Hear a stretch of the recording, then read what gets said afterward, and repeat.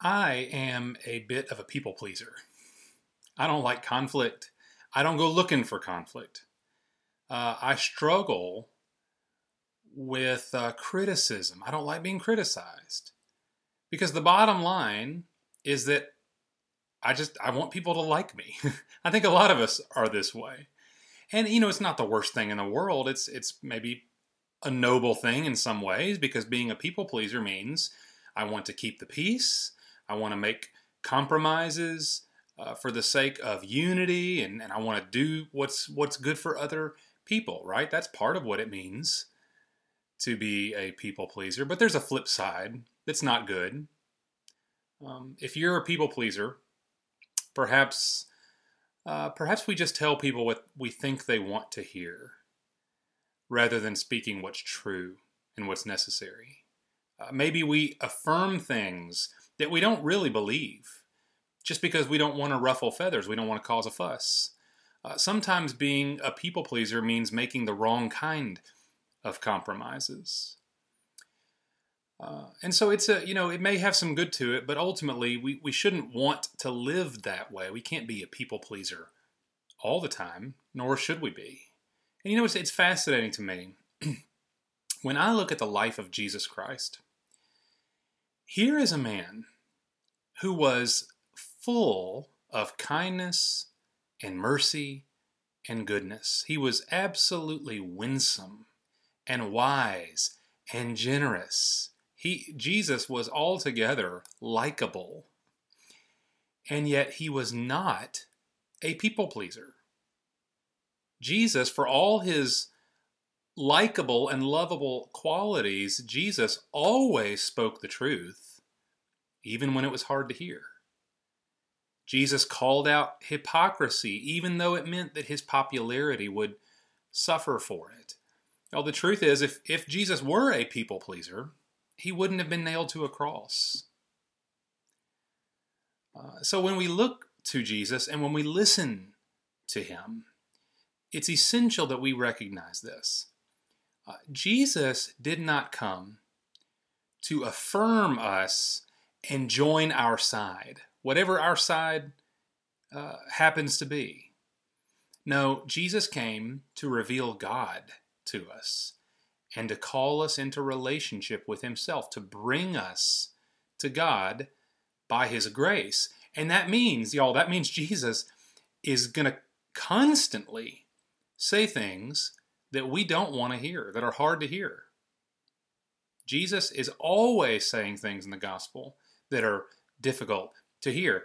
And yet at the very same time, Jesus is consistently offering us a grace, a mercy that we don't deserve.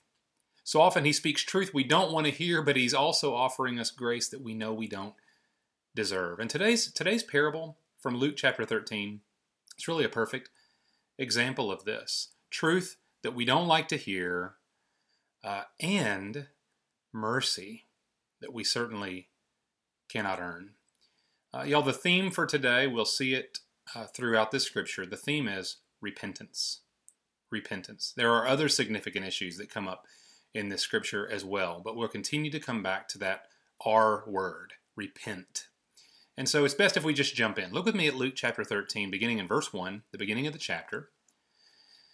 Luke says, "On the same occasion there were some present who reported to Jesus about the Galileans whose blood Pilate had mixed with their sacrifices. And Jesus said to them, 'Do you suppose that these Galileans were greater sinners than all other Galileans because they suffered this fate? I tell you no. But unless you repent, you will all likewise perish. Or do you suppose that those 18 on whom the tower in Siloam fell and killed them were worse culprits than all the men who live in Jerusalem? I tell you no. But unless you repent, you will all likewise perish.'" Here, for historical context, we have a reference to two great tragedies. First, there was a murder, an ambush, orchestrated by Pilate. Now, we know Pontius Pilate from the crucifixion of Christ. It's the same man. But apparently what had happened, a group of Jews from Galilee had come to Jerusalem to offer sacrifices in the temple.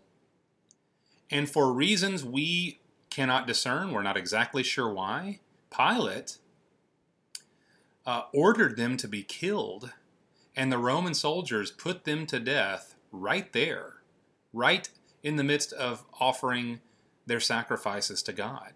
This was, without question, an evil, cruel, even blasphemous act on Pilate's part. It's a terrible tragedy. Then Jesus speaks of a second tragedy, a great disaster. It's really more of an accident in this case, where apparently a tower crumbled and fell on 18 people, killing them. Two different kinds of tragedies, but both awful things in their own right. But then Jesus offers commentary on these two events, and frankly, the commentary may come across as strange. He actually turns both of these incidents around back onto his hearers, back onto the crowd. Do you think these people who died were worse sinners than the rest?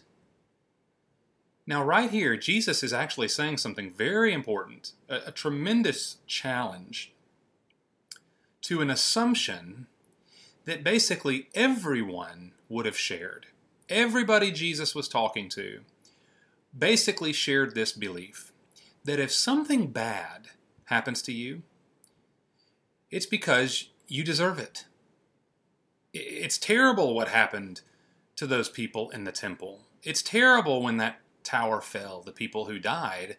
But clearly, God must have been judging these people for their sin. Those kind of things don't happen to good people.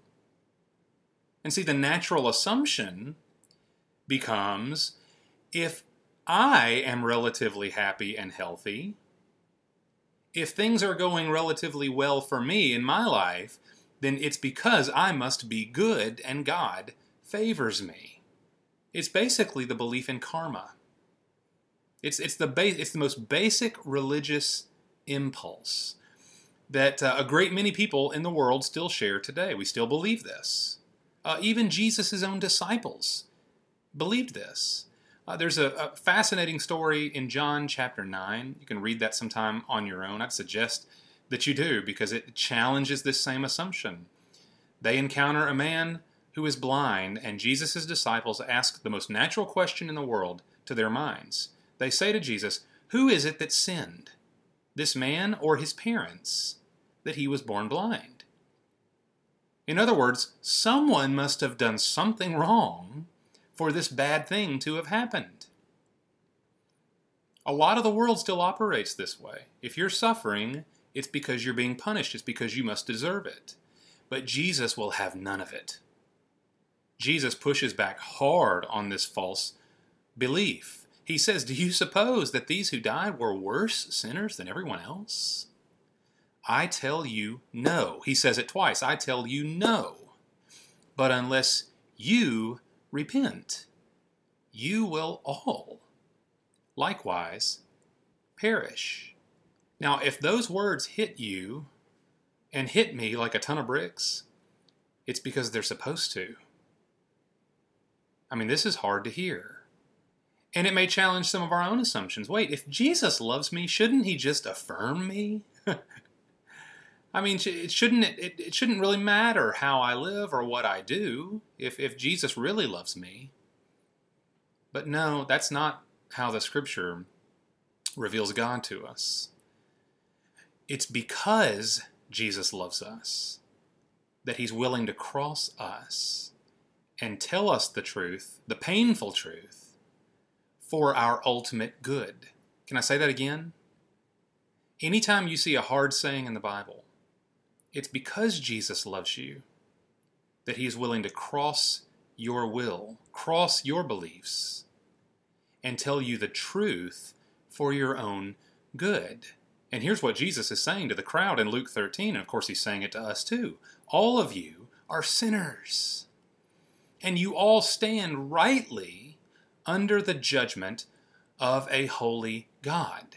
The fact that you're alive and well right now is not evidence of your goodness. If anything good is in your life right now, that is evidence of God's goodness. It is God who gives us life. It is God who sustains that life.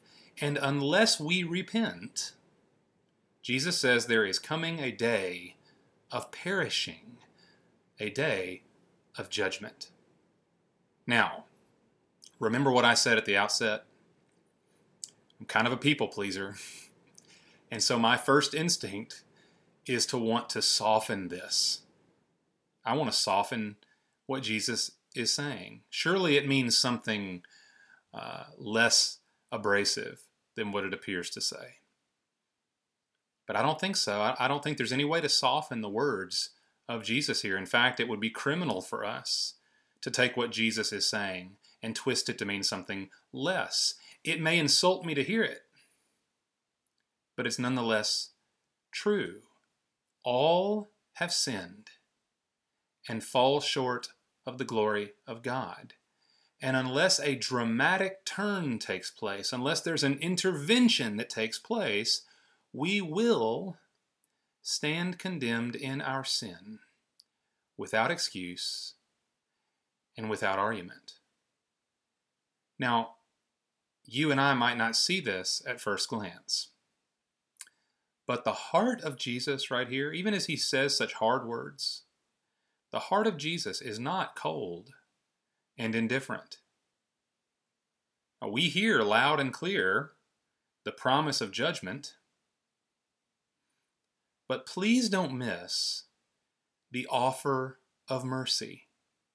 The promise of judgment is clear, but the offer of mercy is right there alongside it. I want you to look at the parable that Jesus gives us in follow-up to what he just said. He's calling us to repentance, a repentance that leads to life rather than perishing. Now look with me at Luke 13, verse 6. He gives a parable to show forth what he means. He began telling this parable. A man had a fig tree which had been planted in his vineyard, and he came looking for fruit on it and did not find any. And he said to the vineyard keeper, "Behold, for 3 years I've come looking for fruit on this fig tree without finding any. Cut it down. Why does it even use up the ground?" And the vineyard keeper answered and said to him, "Let it alone, sir, for this year too, until I dig around it and put in fertilizer. And if it bears fruit next year, fine. But if not, cut it down." Now that parable on the surface may seem very strange and cryptic. It actually ends up being quite simple once we understand terms. Who exactly is this man? What does the fig tree symbolize? Well, here it is. The man who plants the fig tree, this represents God. And the fig tree, these are the people of God. This is the people of Israel, God's chosen people. God plants, as it were, the people of Israel in the world. The expectation here is that God's chosen people will grow and flourish and bear good fruit, that they will be a light to a darkened world, that they will represent life to a world that is dying. This is the good fruit of revealing God's glory and his goodness to the watching world. But continually, in the parable, continually, the tree is found fruitless. And y'all, this is the long, sad story of Israel. This is the story of the Old Testament. God chose for himself a people for his glory, and he gave them all manner of special blessing and privileges. Great were the privileges of the people of Israel. But time after time, they rebelled. And so after all this time, the man says, cut the tree down. It's just using up the ground, but it's never bearing any fruit. But the vineyard keeper makes a gracious request. Leave it alone. for one more year. Let me tend to it. Let me dig around it and fertilize it, and perhaps then it will bear fruit. But if not, then cut it down.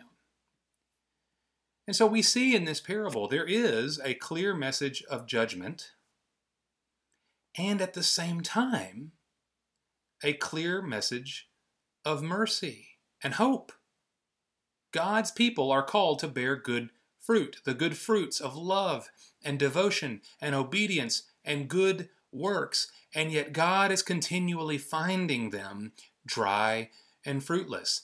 There is, therefore, a right expectation of judgment. God is holy. God does not shrug his shoulders at sinfulness. He says, cut it down.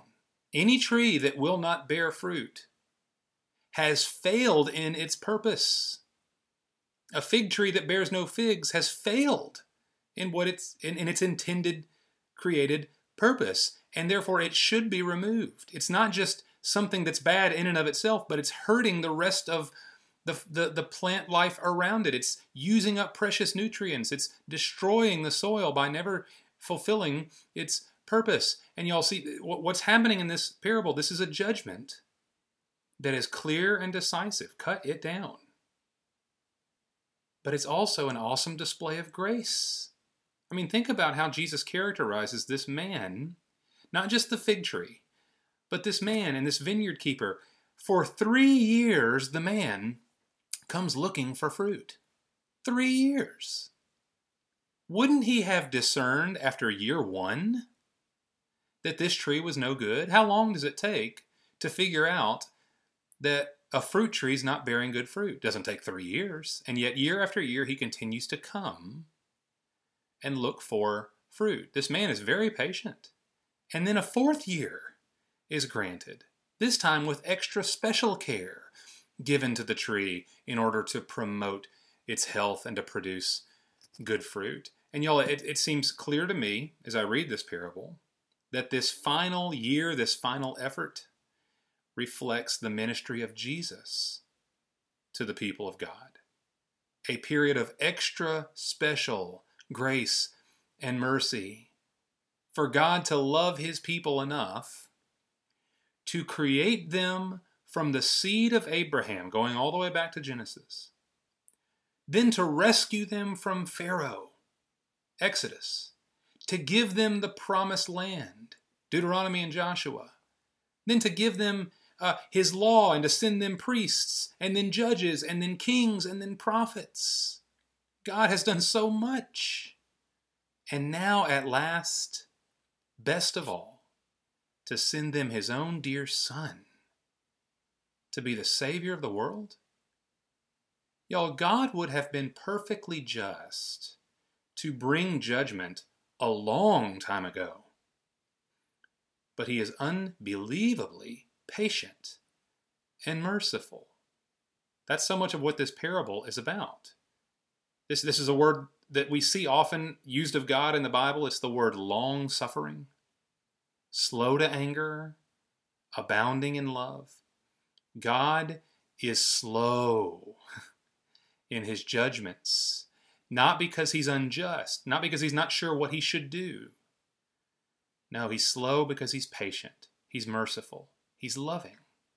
Y'all, this is a parable of judgment. It's very clear, but it's also a parable of mercy. Now, the judgment will come, and we shouldn't misunderstand Jesus' words as if to say God will never bring judgment. No, the judgment will come. There will come a day where the fruitless tree is cut down. But God is not impulsive about it. He's patient, far more patient than we can even imagine. He's long-suffering. And this brings us back around to Jesus' point when he's speaking to these crowds at the beginning of Luke 13. Don't think that just because you are alive and well today, that you are somehow exempt from all this. No, God is patiently, mercifully giving you time to repent and to bear good fruit. But at some point, for everyone, The time is up. At some point, time will be up, and unless you repent, you will likewise perish. So that the sharp edge on this cannot be softened, and it should not be softened. And as much as I want people to like me, and as much as I want people to like the things I have to say, the words of Jesus here should not be manipulated. This is simply true. He's appealing to the reality of the judgment of a just and holy God. The reality of what sinners must do in order to receive God's mercy rather than perish. So let's take time here as we close. I say close, maybe 8 to 10 more minutes. Let's work this out for ourselves. Clearly, Jesus is talking to Jews, Israelites. Clearly, the fig tree represents Israel, but there's a broader understanding that includes anyone who claims to know God, that we would be the kind of people who bear good fruit, rather than those who are found dry, fruitless, and useless. I'm going to give us several scriptures that I hope will help us make more sense of what we're being told here in this chapter, and especially at the end, what it means for us to repent, because ultimately that's what Jesus is aiming for. So I want us first, though, I want us to see the heart of God in all this. The heart of God. Someone might assume, if you just parachuted into Luke chapter 13 here, and you see these very strong, difficult words of judgment, well, doesn't that make God cruel and unloving? There are a lot of people who make that assumption about God. If there's any talk about judgment, that's cruel. That's unloving. That's not any kind of God I want to worship. But y'all, look at this. Right after the parable we just read, right down the line in Luke chapter 13, Jesus weeps over Jerusalem, the people of God. And I want you to listen to the tenderness and the anguish that comes from his heart in the words he speaks. This is Luke 13, verse 34. Jesus says, "Oh, Jerusalem, Jerusalem, the city that kills the prophets and stones those sent to her. How often I wanted to gather your children together, just as a hen gathers her brood under her wings, and you would not have it." Does that sound cruel and unloving? Y'all, it's obvious right there. Jesus has no desire to see these people perish. He has no desire to turn his back on them.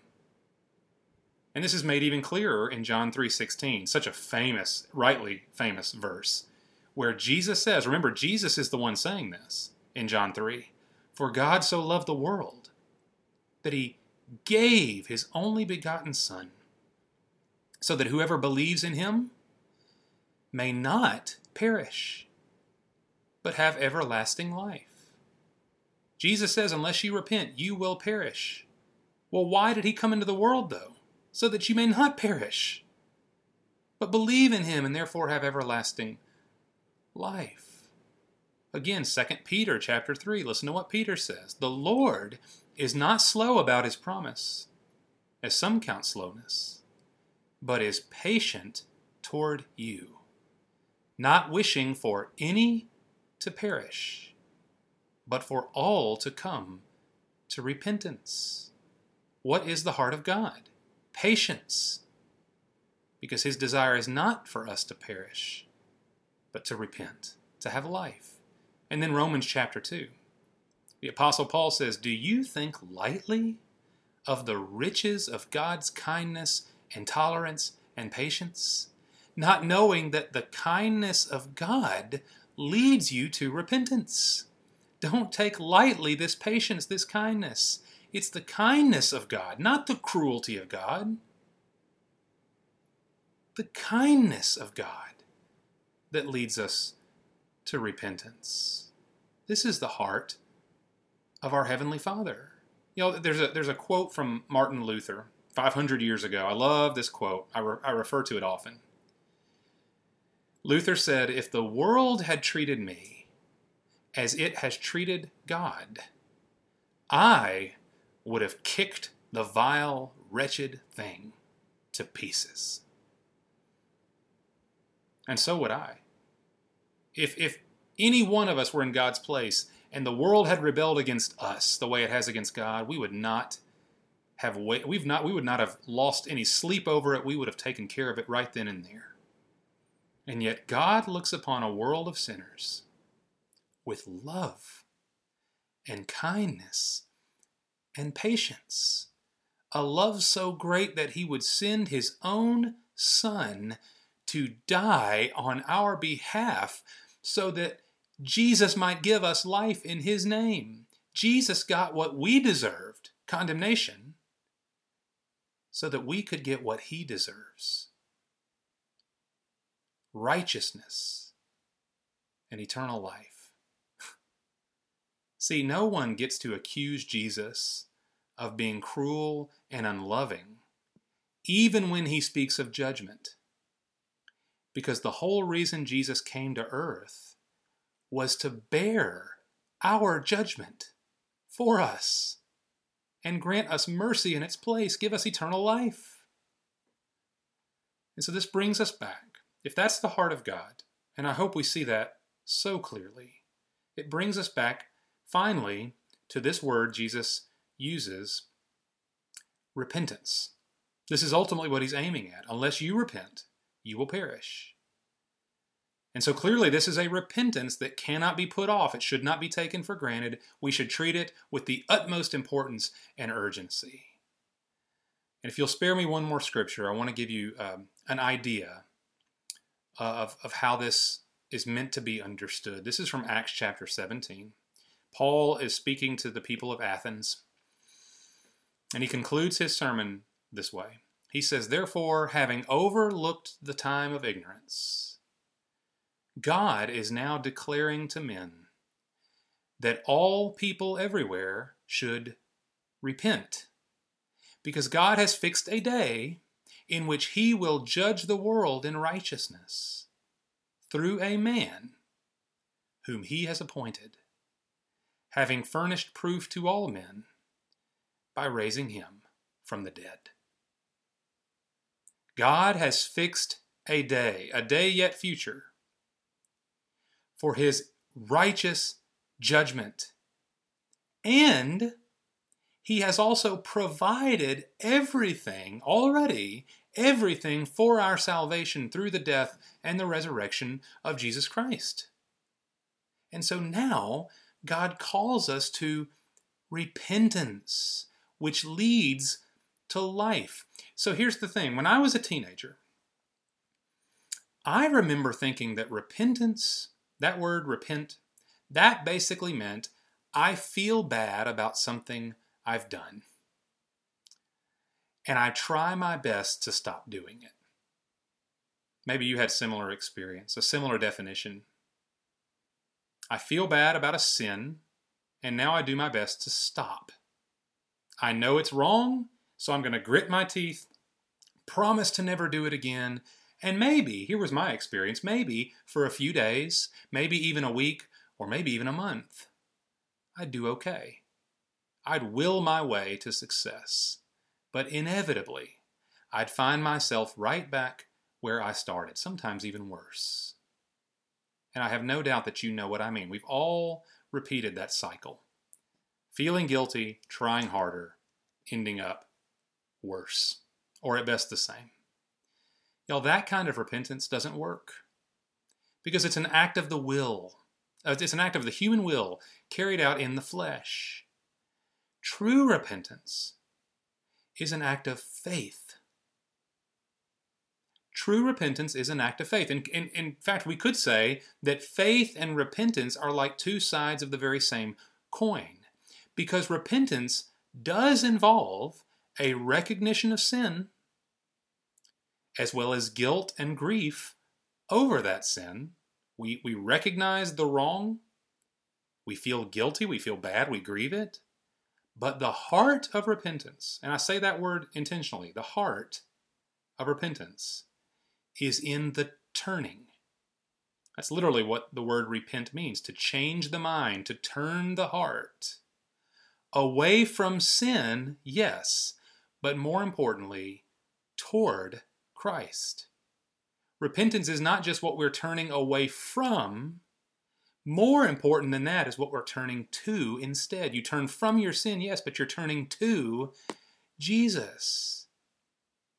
And if you're not turning to Jesus, if you're turning away from the bad, and that's all, then you're seeking to defeat that sin by your own power, by your own wisdom, and in your own resources. You're trusting in your own righteousness, and that will simply never work. It just doesn't work.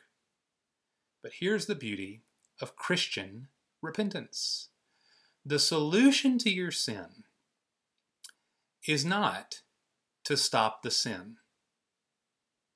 Now, I know how strange that sounds, because it seems like I'm denying what is obvious. The solution, the true solution to your sin, is not just to stop the sin.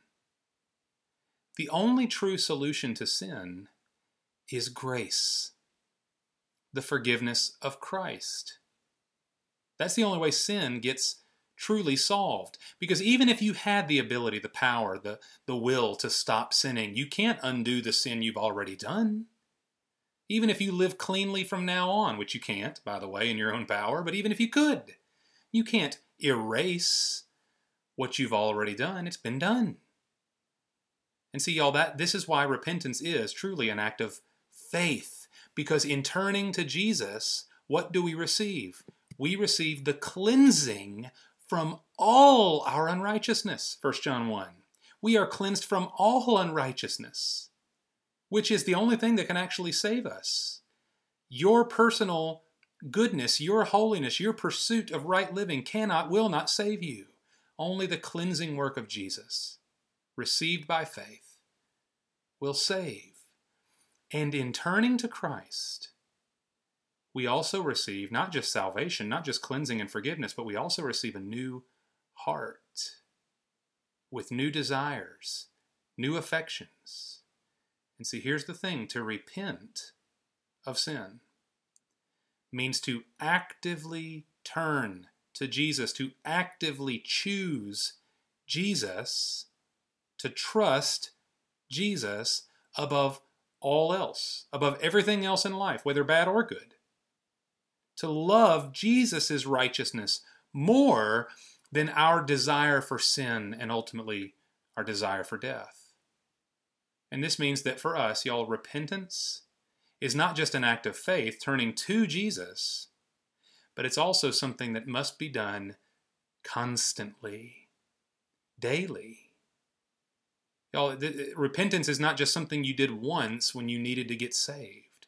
It's an ongoing gift that God has given to us to consistently renounce sin and to turn our trust to Christ, to turn our mind, our heart, our eyes, ultimately our hands and our feet, to turn the whole self to Jesus, to find in Jesus Christ a greater love, a greater affection, a greater desire and ambition, so that my love and desire for sin is rooted out. That's what repentance really looks like. If you're trying to defeat sin, apart from turning to and trusting and walking with Jesus, then you'll certainly feel despairing all the time. We've all been there. You have a desire to be good, but you can't actually pull it off. Because repentance is not an act of your will so much as it is an act of faith. A faith that controls the will, that dictates the will. But it must be faith in Christ.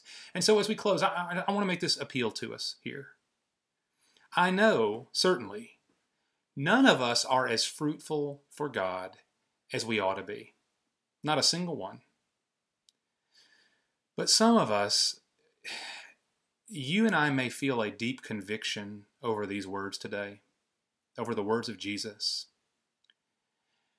Not that I struggle from time to time, but maybe deeper than that. I am not bearing the fruit, the good fruit, that reflects a genuine love for the Lord.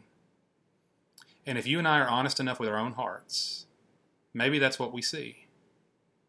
And in that case, I want to encourage you that you would look at this moment right now, as a gracious and precious gift from God. This is a gift of God's mercy and patience. He is a merciful Father who digs around the tree and fertilizes the tree. And perhaps that's what God is doing for you right now. That's what He's doing in your heart, in your life right now. If you're feeling the conviction of fruitlessness in your heart, then my suspicion is, and I feel very strongly, that God Himself is patiently, lovingly tending to you in hope for and with the purpose that you would turn to Him and become a fruit-bearing disciple of Jesus. And y'all, we should thank Him for His patience. He does not owe us that patience and mercy. It's simply who He is, and we should not take it for granted. If I am alive right now, if I am taking breath right now, then it's because God is gracious. God is patient. He is calling me to Himself. And so I would encourage you, and all of us, I encourage all of us, the same way the book of Hebrews does in Hebrews chapter 3 and chapter 4. It says, today, if you hear God's voice, do not harden your hearts. Today, if you hear God's voice, do not harden your hearts. Do not take lightly the riches of God's kindness and patience. But may you and I turn to Jesus Christ to receive His grace and to repent, to turn to Him, full face, full heart, and walk with Him, that we might bear good fruit for His glory. Y'all, every single one of us, we have this precious opportunity right where we sit. All of life is repentance, turning to Jesus and walking with Him. The opportunity is ours. Let's take it. Would you pray with me? Father, this morning we thank you. Thank you, Lord, that even though it's such a difficult word, a clear and decisive word of judgment, that, Lord, we would not run away from your truth. Or even worse, that we wouldn't dismiss this somehow as being ridiculous, cruel, and unloving. But Lord, that we would look into our own hearts and our own sinfulness. And that even more, we would look to you, Lord, to your truth. And we would recognize, Father, what is real. That we are sinners in need of forgiveness, in need of grace. And that you are a patient Father, constantly tending to what is fruitless. Not forever. And sober us with that reality, Lord. Judgment is delayed for us, perhaps, right now. But Lord, your mercy is clear. That your heart is not for us to perish. Not that the tree would be cut down. But that we would turn to you, turn to your Son, Jesus Christ, and thereby bear much fruit for your glory. Father, I pray for myself, I pray for all of us listening right now, that this is exactly what we would want, more than we would want anything else, to spend our entire lives, our whole lives, repenting, constantly turning to Jesus Christ, away from sin, away from the trappings of an only temporary life. Everything that would grab for our devotion and affection, that we're constantly turning in trust, in faith, in love to you, Jesus, and bearing good fruit for you, for your glory, and for the sake of the world.